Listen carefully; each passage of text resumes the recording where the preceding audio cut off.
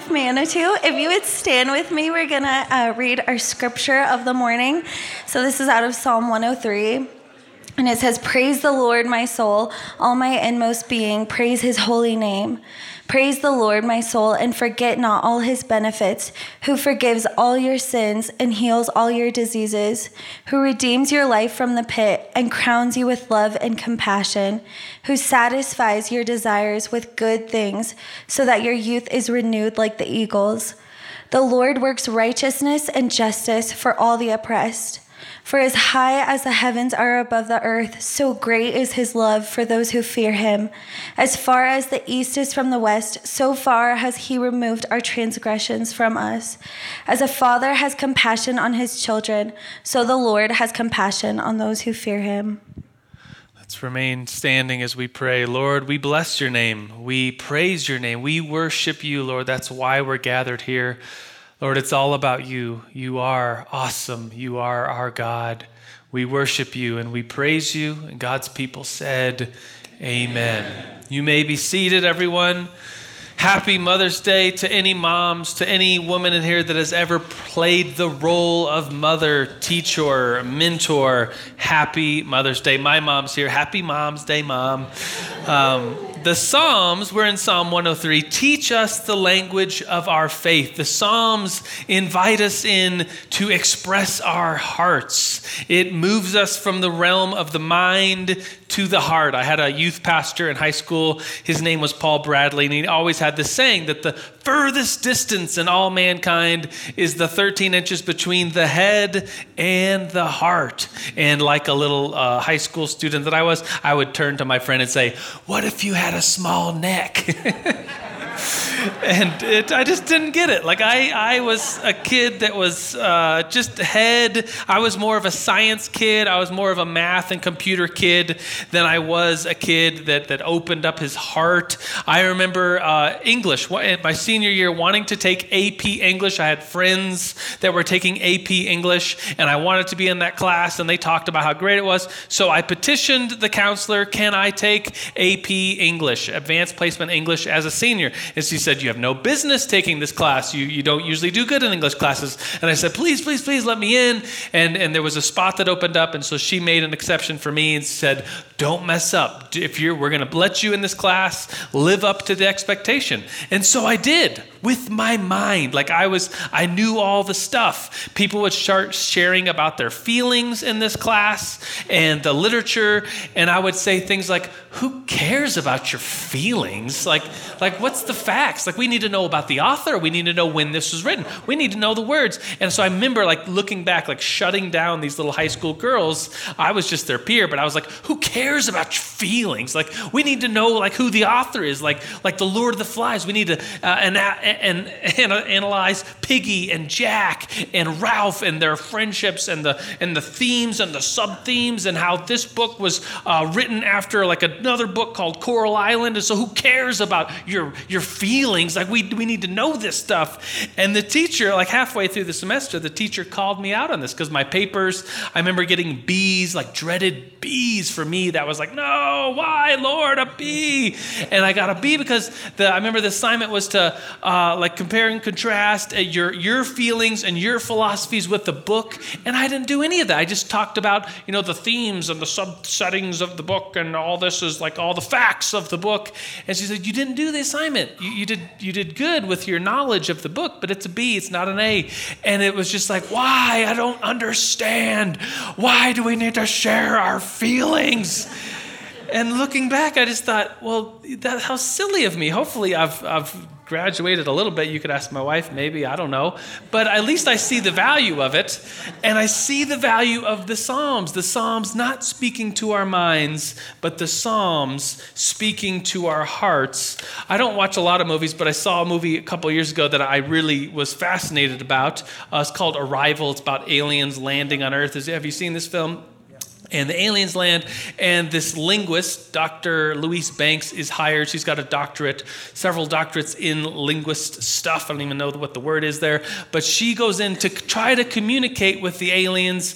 And one of the things that happens in the movie is that they're never able to communicate back and forth like she hopes. But instead, if I'm understanding the movie right, the aliens communicate to the humans through like some sort of telepathy, and the humans are able to like have prophecies, at least that's my way of saying it, of the future. Like they're able to have visions of the future when they communicate with the aliens. And so it like blows out of the water how this woman thinks the aliens are going to communicate.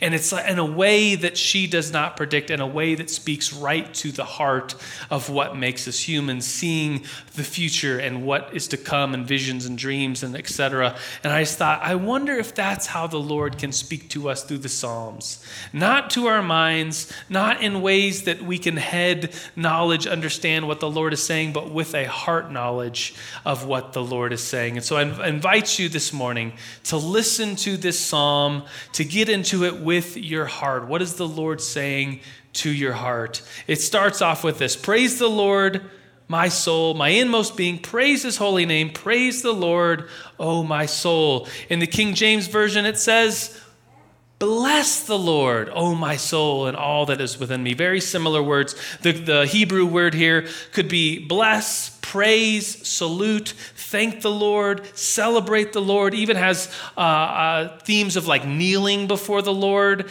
and worship, reverence, adoration. Bring that to the Lord. Sarah mentioned this when she talked about our prayer meeting on Tuesday. She said a phrase that we just say around here. If you're around here, you'll probably hear it, that worship changes the atmosphere. Worship, this comes from a couple years ago when our a worship pastor at New Life North, John Egan, gave a sermon. He said, worship is warfare. Like we can, in this city, when we worship, it changes the atmosphere. Worship is our number one priority.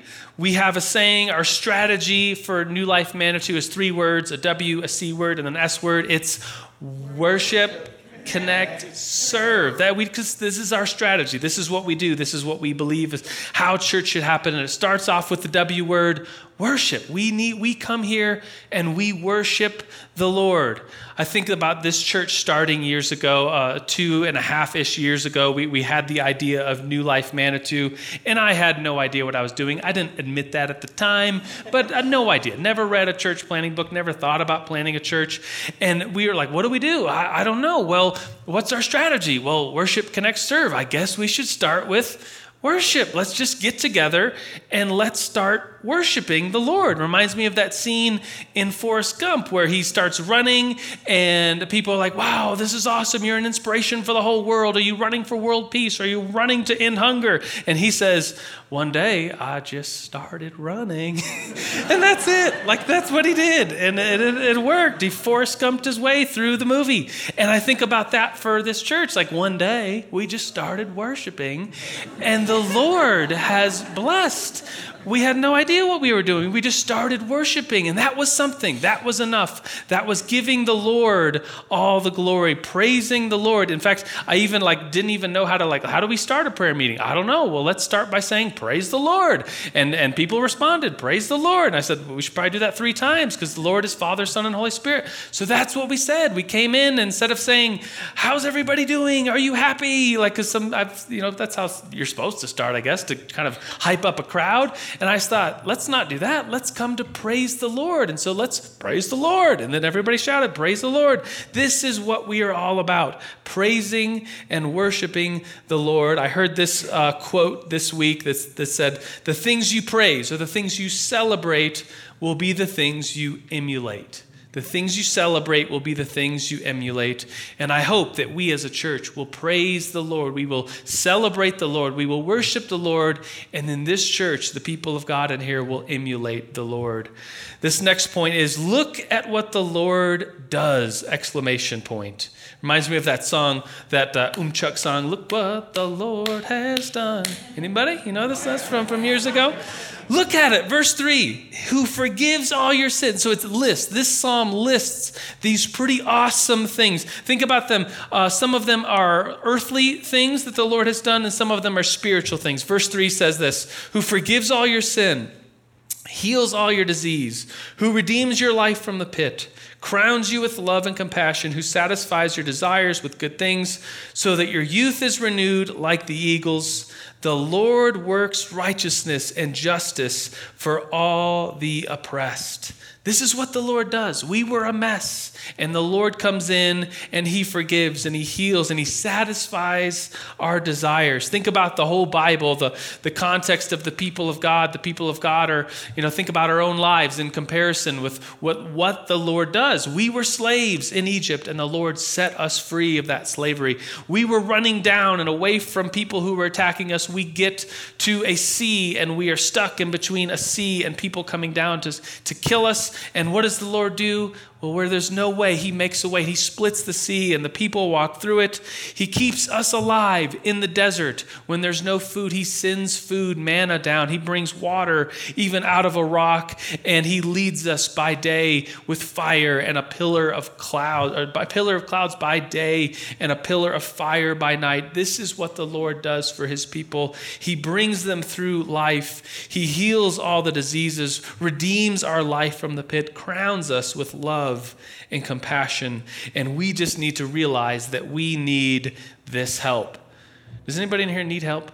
It's hard to admit, right? Oh, come on, it's good for you. There's a couple hands that are raised, but most of us are like, no way, we don't need help. We don't need help with directions. Like, we live at 6,000 feet. We're not just Americans, we're Coloradans, and we look at Pikes Peak, and do you know the history behind that? The first person to see Pikes Peak, well, let's be honest, the first white guy to see Pikes Peak, Zebulon Montgomery Pike, looks at this mountain, sends his guys up, and they get about 10 feet up because of the altitude and the snow. And they just, and so Zebulon Pike says, this mountain will never be climbed. Do you know this story?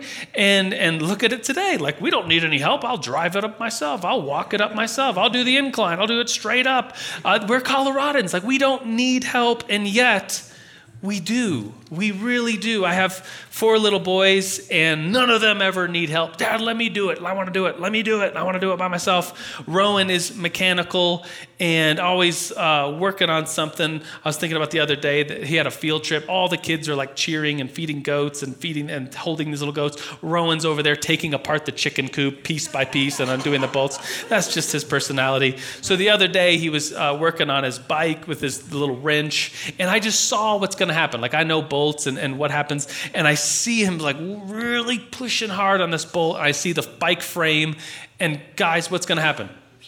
He's going to bust his finger. He's going to bust his wrist on the frame. That's just what's going to happen. I see it. I say, Rowan, let me help. And so what does he say? I don't need any help. Let me do it, Dad. And I couldn't stop it. I was like, no, seriously, you're going to hurt. I was trying to explain, like, you're going to get it, and it's going to come loose. You're going to bust your hand against the frame. And he just wouldn't have it. And so I finally said, okay, well, I guess I'll just put my hand in between your hand. And when it busts loose, sure enough, his little hand hits my hand, and my hand hits the frame, and it hurt. And I just think, is this, like, we need help from the Lord, and we don't like to admit it, but this is what the Lord does for us. I think about verse 13 in this passage, in this chapter of the Bible. Verse 13 of Psalm 103 says, as a father has compassion on his children, so the Lord has compassion on us. The Lord takes the sting of death. The Lord Jesus dies for us on the cross because we need help, even though most of the time, most of us in here do not admit that we do need help. Another movie, lots of movie themes today, is a movie based upon a true story. I remember when this happened in 2003, a guy by the name of Aaron Ralston, he goes out into the Moab Desert in Utah. He doesn't tell anybody where he's going because he doesn't need any help. He doesn't bring enough supplies for any kind of emergency because he doesn't need any help. And the movie was made about this guy called 127 Hours.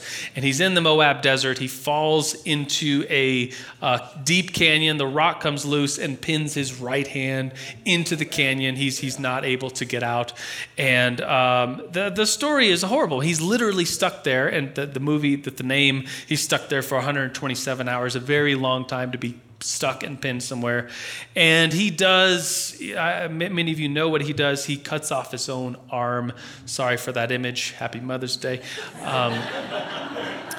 But he gets free, and he lives to tell about it. And he's like a motivational speaker now, and he's survived this thing. And the end of the movie, the end of his book that he wrote, this memoir, says that he gets out of that canyon, finds a trail, and sees people in the distance. The last closing lines of the movie are him saying, "Help. Please, I need help." And then the movie kind of ends with its music at the end that brings us into this thought of, yes, that's all of us. We all need help, even though we don't want to admit it. And the Lord is the one who helps us. He's the one who heals us. He's the one who has compassion on us and forgives us of our sins. The next point is this. Thinking about what the Lord has done, have you forgotten what the Lord has done for you? Verse 2 says, "Praise the Lord, O my soul, and forget not his benefits." Think about them. Look through this list. I'll read it again. Some of them are spiritual. Some of them are earthly things. He forgives all of our sins, heals our disease, lifts our life from the pit, crowns us with love and compassion, satisfies the desire with good things, our desire with good things, and so that your youth is renewed like the eagles, and the Lord works righteousness and justice for all those who are oppressed. Have we forgotten about some of these things? Thinking about looking through our life, have we forgotten the stories along the way? Tim's story, Middlebrook, he's one of our elders of New Life, sharing, wow, the Lord is healed and Sarah's right here. She's here, like, praise the Lord. And thinking through, like, what the Lord has brought us through.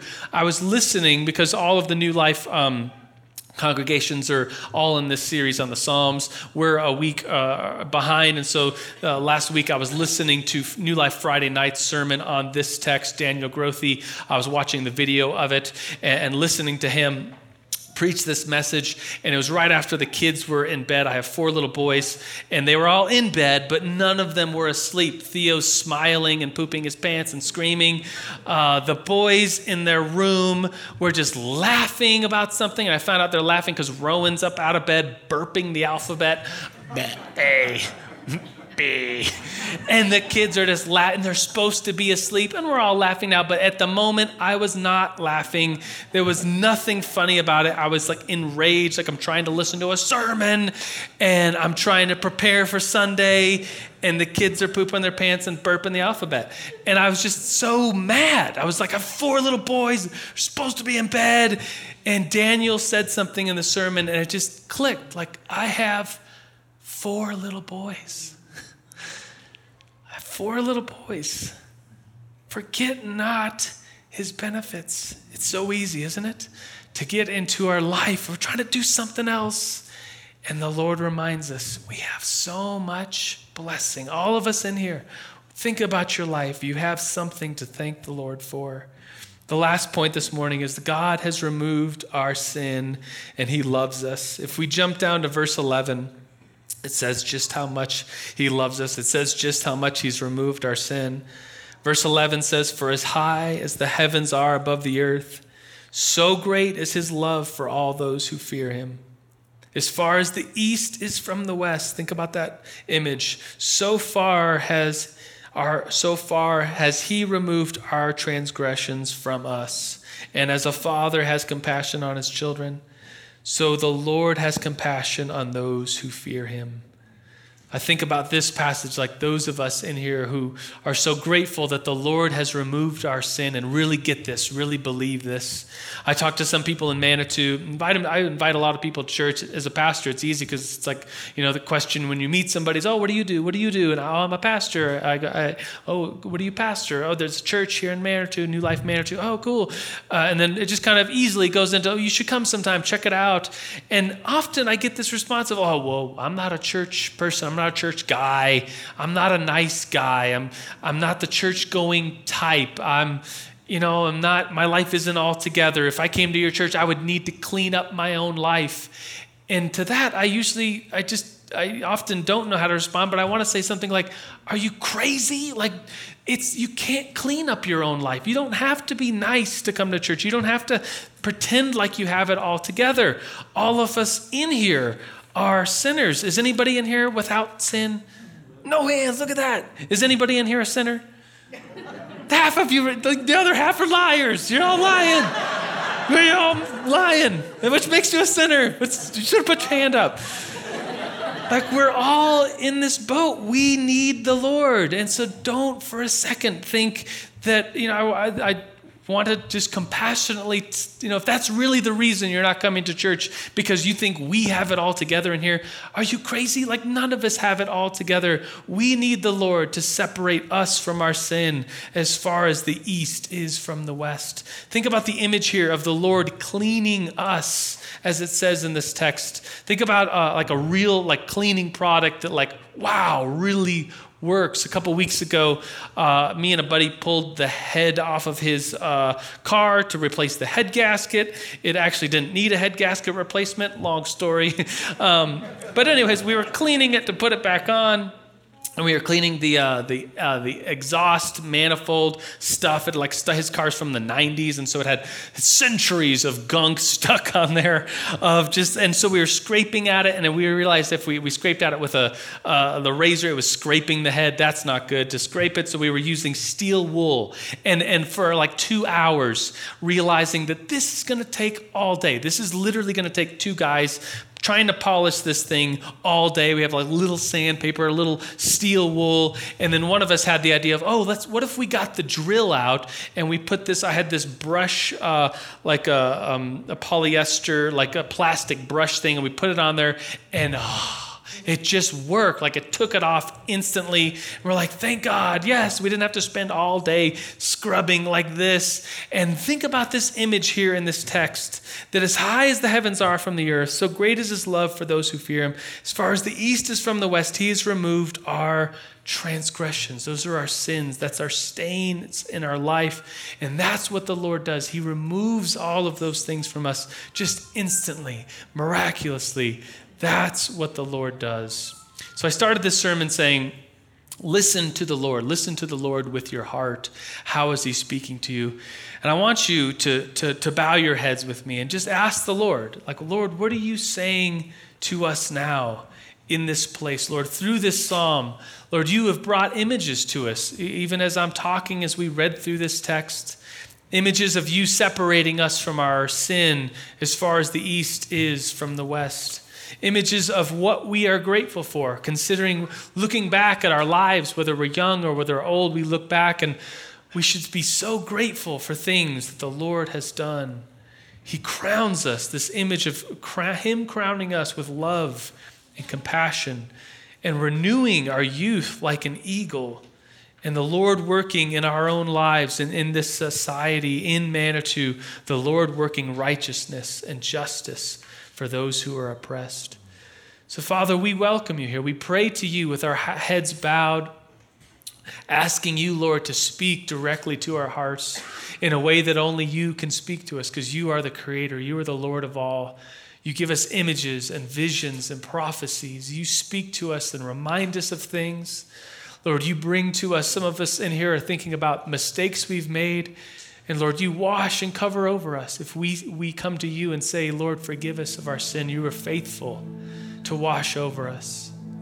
Lord, speak to us this morning. Speak to our hearts.